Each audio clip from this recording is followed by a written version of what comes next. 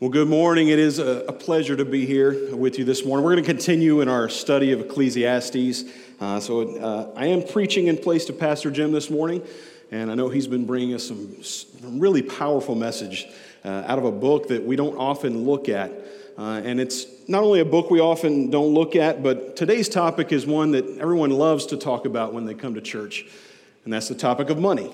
So I couldn't help but notice that last week, Pastor Jim took the message on worship, and then he called on the associate worship pastor to come in and preach about money the following week. But the good news is you don't have to sit here this morning and listen to what I think about money. We're going to look together in God's Word about what God says about money, and we're going to do it through the words and the observations of the preacher in Ecclesiastes chapter 5. So let's go ahead and turn there. Ecclesiastes chapter 5, and we're going to look first this morning at verse 10. The word says, "He who loves money will not be satisfied with money, nor he who loves wealth with his income. This also is vanity." Father, as we open your word this morning, we do so with gratitude. Father, we're thankful that we've been able to come to worship you this morning, to express our love to you, and Father, to hear from you. So that's our prayer right now, that your words would speak, that they would speak into our hearts and that we would be transformed. Father, we pray as we become more like Christ on this earth and await the day that you would call us home, that we would remain faithful to the ways that you've taught us and that we'd seek you in all that we do. It's in Jesus' name that we pray. Amen. Does anyone remember the old television show called The Twilight Zone? Just quick show of hands. Twilight Zone. I mean, there's been movies, there's been remakes. It's been around forever, but the original was a television series back in the 1960s, and it was known for science fiction tales that had just a surprise ending or something at the end that really made you think. And it had the iconic voice and presence there of Rod Serling. He would start out, he'd kind of set the scene for us, let us know what was going on, and then at the end he'd come back and kind of wrap it up, maybe give us a moral to the story. There was an episode titled The Rip Van Winkle Caper, and it aired on April 21st, 1961. Obviously, I'm not quite old enough to have caught that original airing, but I can tell you I am old enough to remember when Netflix used to send you DVDs in the mail that you would watch and then return, and that's actually how I saw most of the Twilight Zone episodes myself. But I remember this particular episode. It was kind of gripping, right? So it starts with this group of four thieves, right? These thieves have just gotten away with a major heist. They've taken all this gold and they've retreated to their hideout in a cave in the desert. And there we hear from the mastermind, right? And he tells them, okay, the problem is we've got all this gold and we've got all that we'd ever want, but right now this gold is hot, right? We're on the run. They're looking for us. There's no way we're going to be able to evade capture if we go out and try to spend all this right now. So the mastermind of the group, who also happens to be an expert in chemistry, he decides, okay, I've come up with this plan. We're going to enter a state of suspended animation for somewhere around 100 years. And we figure by that time, everything will have been cooled off. No one's going to be looking for us. They're going to assume that we're long gone, and we'll have all the gold to spend freely. Right now, before we go any further, I do feel obligated to tell you there will be spoilers in this message. But to be fair, I've given you over 60 years to watch this episode, so that's kind of on you at this point. So they wake up, and indeed it has been 100 years, and they find that, unfortunately, a rock has fallen on one of the glass cases where they were laying, and one of the thieves is just merely a skeleton when they awake. But you might not be surprised to learn they don't seem too broken up about this, right? Because now instead of splitting this 4 ways, they get to split it 3. All right, and then as they exit the cave, 2 of the thieves, they kind of start to argue with each other. There's a lot of mistrust, which, again, unsurprising with a group of thieves. They think this guy's going to take away with all of it, and this guy thinks he's going to take away with all of it. All this kind of culminates in this scene where one of the thieves runs over a guy with a truck. So another one down, just 2 left. And the real tragedy of that part is this murder has cost more than just the life of one of the thieves. It's left their getaway truck crashed at the bottom of a ravine. So with 2 surviving thieves, just 2 left, they pack up all the gold they can carry, And they set out across the desert in search of civilization, hoping maybe they can find their way into town and then start to spend some of this great loot that they've amassed. Well, even though he was the mastermind, he makes a grave error. The mastermind is one of the thieves remaining, and he somehow loses his canteen of water walking through the desert. I'm not really sure. I kind of just accepted that part of the show. But the guy loses his canteen of water. He's there thirsty. And he looks to his companion thief and he says, "Hey, can you give me a drink?" To which the other thief replies, of course I'll give you a drink. But it's going to cost you. How about 1 gold bar for 1 sip of water? A pretty steep price for water, but for someone trekking through the desert, he realizes his desperation and finally agrees to it. This scene unfolds a few more times: 1 gold bar, 1 sip of water. And then the next day, the thief with the water informs him, you know what, the supply has gone down, and so the price is going to have to go up. Now it'll be 2 gold bars for each sip of water. Reluctantly, again, the mastermind agrees to this new arrangement, but he sees an opportunity. As the thief with the water bends down, putting gold into his sack, the mastermind takes another of his gold bars, strikes him across the head, and takes his life. So you'd think he has it all together now, right? Now he is the sole surviving thief with all the gold, and now he can have the water. But in one of those Twilight Zone twists, the canteen of water has fallen to the ground in the struggle, and all the water is spilled out, sinking down into the desert sand, no longer able to save him on his trek. And so this surviving thief packs up all the gold he can carry, starts trudging off, trying to desperately find a source of water or civilization or help in some form. As he treks, he can't carry all the weight. As he begins to stagger, he drops gold bars after gold bar all through the desert. Until finally we see him, he's clutching one last gold bar, desperate for water, and he collapses right at a road. Now, it just so happens at this same time is when we see a stranger arrive on the scene. Finally, someone who might be able to help, but it's too late. With the mastermind's dying words, he offers this stranger his last gold bar if he would just give him a drink of water or a ride into town. The stranger observes him take his last breath. It's too late. He can't take him into town.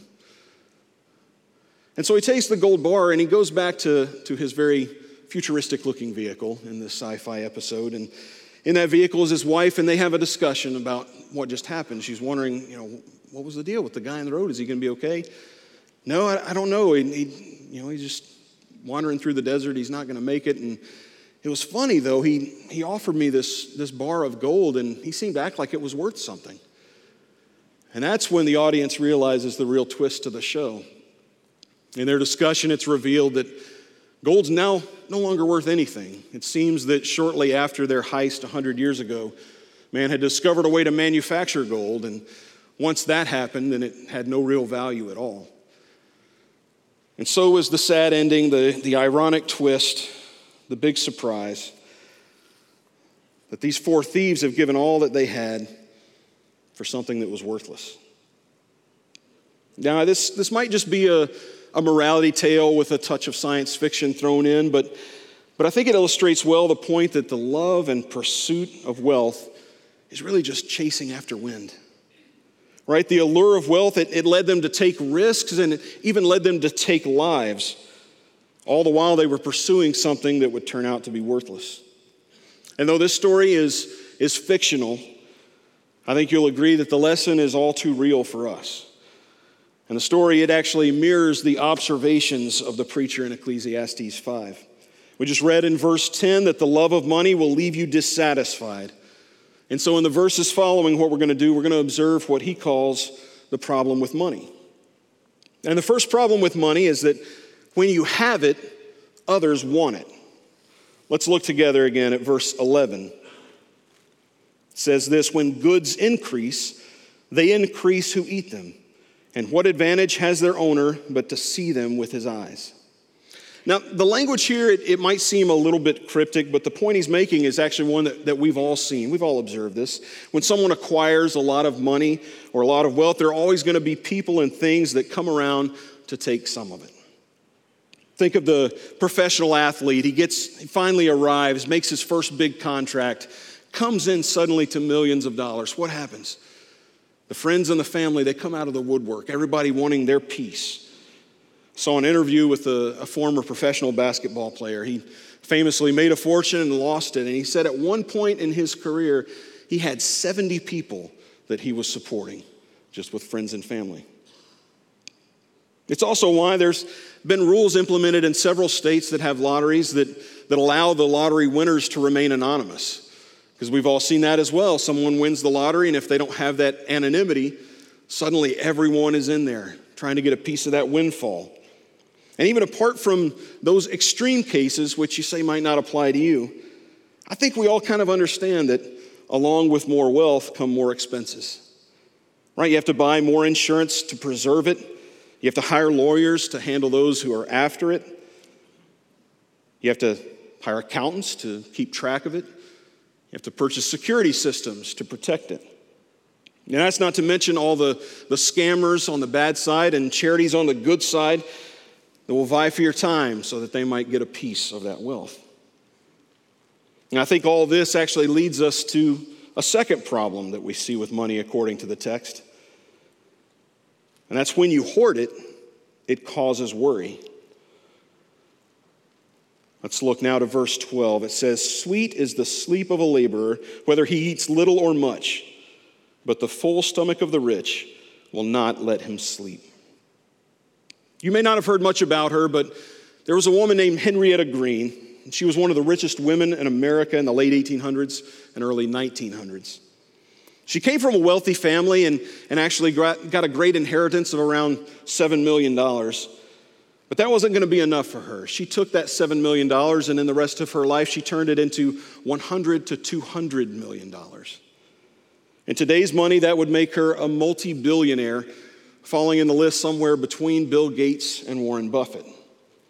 She was great with numbers. She had a keen interest in financial markets from an early age. She was wildly successful dealing in stocks and in bonds, with real estate and railroads, with lending. But she's remembered as a miser. You see, she was obsessively frugal. She wouldn't trust anyone with her business affairs. She even moved amongst various small apartments in New York and New Jersey just to avoid paying the taxes on them. She reportedly wouldn't use heat. She wouldn't use hot water. She hated spending money, even if it was for medical care for her or her family. And this resulted in some disastrous consequences. It's even said that she had an irrational fear most of her life that someone was trying to poison her. You see, her focus on acquiring and on keeping that wealth, it resulted in constant worry, even though she was among the wealthiest people in the world at the time. And that's what our text is telling us. That's what it's telling us about hoarding wealth. It's that the very thing that we think will give us the greatest sense of security is actually the source of our own anxiety. I think the reason this happens is because of something that we all kind of know, that there's this other problem with money. And that's when you trust it, it can let you down. Let's go on, verses 13 and 14 of Ecclesiastes 5. "There's a grievous evil that I have seen under the sun. Riches were kept by their owner to his hurt, and those riches were lost in a bad venture. And he is father of a son, but he has nothing in his hand." Now, this should come as no surprise to anyone here. We all know famous, riches to rags stories, as they were, where a stock market crash or a real estate bubble bursts or a major corporation goes under and suddenly a mountain of wealth just vanishes, sometimes in an instant. And on a more relatable level, I think, we or someone that we're close to has probably lost a job, had a major medical issue, gone through a divorce, or maybe faced some kind of addiction that reduced what seemed like a stable and secure life into a life filled with uncertainty and desperation. Now, these verses, they paint a sad picture of a man who had it all, thinking he was going to leave prosperity for generations to come in his family, but his riches vanish. He's left with nothing to pass on except perhaps a cautionary tale. Now, there's no shortage of passages in Scripture which teach us that placing our trust in money is just asking for disaster. Let's consider this warning from Proverbs 23, verses 4 and 5. Do not toil to acquire wealth. Be discerning enough to desist. When your eyes light on it, it is gone, for suddenly it sprouts wings, flying like an eagle toward heaven. And then in Psalm 62:10, we get this threefold exhortation. Put no trust in extortion. Set no vain hopes on robbery. If riches increase, set not your heart on them. Now, the first two things from that Psalms passage, that they seem pretty obvious to us. I'm gonna go out on a limb this morning and say that probably no one in the room is kind of banking on extortion or robbery as being your ticket to a great retirement. But the last one, that opens our eyes to a basic human weakness. You see, if we do start to build some wealth, start to get a little traction, start to build that bank account a little bit, then we tend to look to it for our security. Right? And that's why we're warned in Proverbs 11:28. Whoever trusts in his riches will fall, but the righteous will flourish like a green leaf. You know, like most of the Proverbs, this isn't meant to be some blanket statement that says every time someone acquires money and trusts in it, they're going to lose it all. No, that's not what it's telling us. What's meant here is that where you place your trust is vital in determining how your life will flourish. Trusting in the Lord will always lead to a more satisfying life than trusting in wealth. And this gives us a perspective beyond just the pleasures of the moment.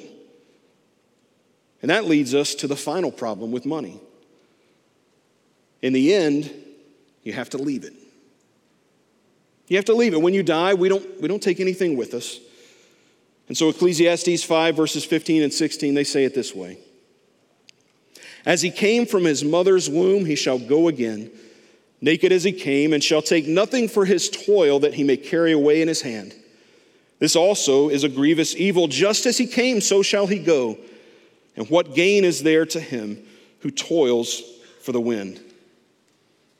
Now realize we're not breaking any new ground with this concept. I don't think anyone showed up here this morning thinking they would be able to take it all with them when they go.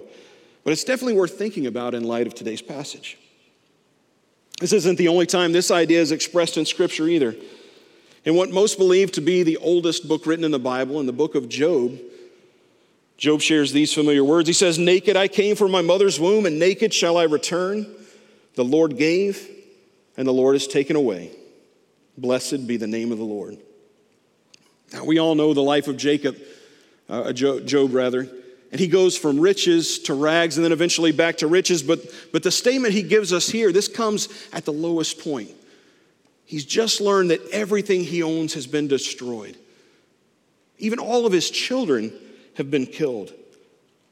Yet this proclamation that we see here, it's sandwiched between a verse that tells us that Job worshiped the Lord and the verse after, which tells us that through all of it, Job did not sin. What a powerful example of perspective. Right? Surely Job loved all the things that he had. He enjoyed the wealth that was given to him. And no doubt, obviously, his children were very dear to him. But he had a greater perspective. True, he mourned the loss, and eventually he would challenge God, trying to figure out the source of all the calamity that had befallen him. But he always knew that it was the Lord who gave and the Lord that took away. And when he returned to dust, he would leave it all behind, whether it was much or it was little. So what do we do then? When we consider all these problems with money, we start to understand that money exerts a strong influence on one's life. So now we're going to shift our attention from the problem with money to the power of money. See, all the problems we've listed this morning, they show us that when we have a love of money, it can be a goal that destroys. Let's look at the final word on the man who loved money in Ecclesiastes 5:17. Moreover, all his days he eats in darkness, in much vexation and sickness and anger. A sad picture indeed. And when I read this verse, my mind goes back to the classic black and white film version of Charles Dickens' A Christmas Carol. I don't know why. Maybe I was just thinking in black and white all week, but it was nostalgic. Early in that movie, we get this picture of the old miser Ebenezer Scrooge, right? He's sitting in a large, dark home, eating a bowl of porridge as he sits alone. And just then, the ghost of his former business partner, Jacob Marley, returns to haunt him. That's the picture I get from this verse. And while this may be a valid comparison to the man described in Ecclesiastes, I think there's actually kind of a problem with it. Right? When we conjure up this caricature of a man, this incredibly wealthy and utterly miserable man, then we make it easier to think that we regular people, we're immune from that fate. Right? That's not us. I mean, to my knowledge, we don't have multi-billionaires gathering this morning to worship. And even the pretty well-off among us, I don't see us walking around with a scowl on our face, ready to shout humbug in the face of poor children at Christmas time. But what? What if the love of money is just more subtle than that? What if it's more sinister than that? What if the path to destruction is gradual and seems a bit more innocent? The love of money it's not reserved for the ultra-rich or characters in a book or movie villains. No, even if we agree that it can destroy someone, we have to realize that destruction might not be evident to everyone. It may manifest in loneliness, in depression, anxiety, substance abuse, misery, or simply discontent. And we would consider that God himself has a plan unique to each and every one of us. I think the greatest destruction that this love of money could bring is actually a failure to follow God and to produce fruit. Let's consider for a moment Jesus' parable of the sower. This parable is unique in Scripture because we actually get an explanation from Jesus afterwards when the disciples ask him about it. If you're not familiar with the story, it's very simple. There's a man who's going to be sowing seed, and he sows it in 4 distinct places. He sows it along the path, among the rocks, among the thorns, and on good soil. Let's zero in on that third group this morning. Listen to what Jesus said about them in Mark chapter 4, verses 18 and 19. And others are the ones sown among thorns. They are those who hear the word, but the cares of the world and the deceitfulness of riches and the desires for other things enter in and choke the word, and it proves unfruitful. You see, here's the true cost of loving money. You may have heard the word of the Lord and accepted it. Maybe even walked in it and you were doing well. But then Jesus says the deceitfulness of riches and the desires for other things, they crept in like thorns, choking the growth you had experienced and keeping it from bearing fruit. We won't take time this morning to look at the entire parable, but I think it's clear from Jesus' explanation here that when you love money, you give it the power to keep you from growing in his word. For the unbeliever, this can be what keeps you from following the Lord at all. We only have to look to the rich young ruler example in Scripture for that. He was called to follow Jesus, but he just couldn't fully devote himself to it because of his riches. For the believer, though, you may be allowing a love of money to rob you from growing through God's word.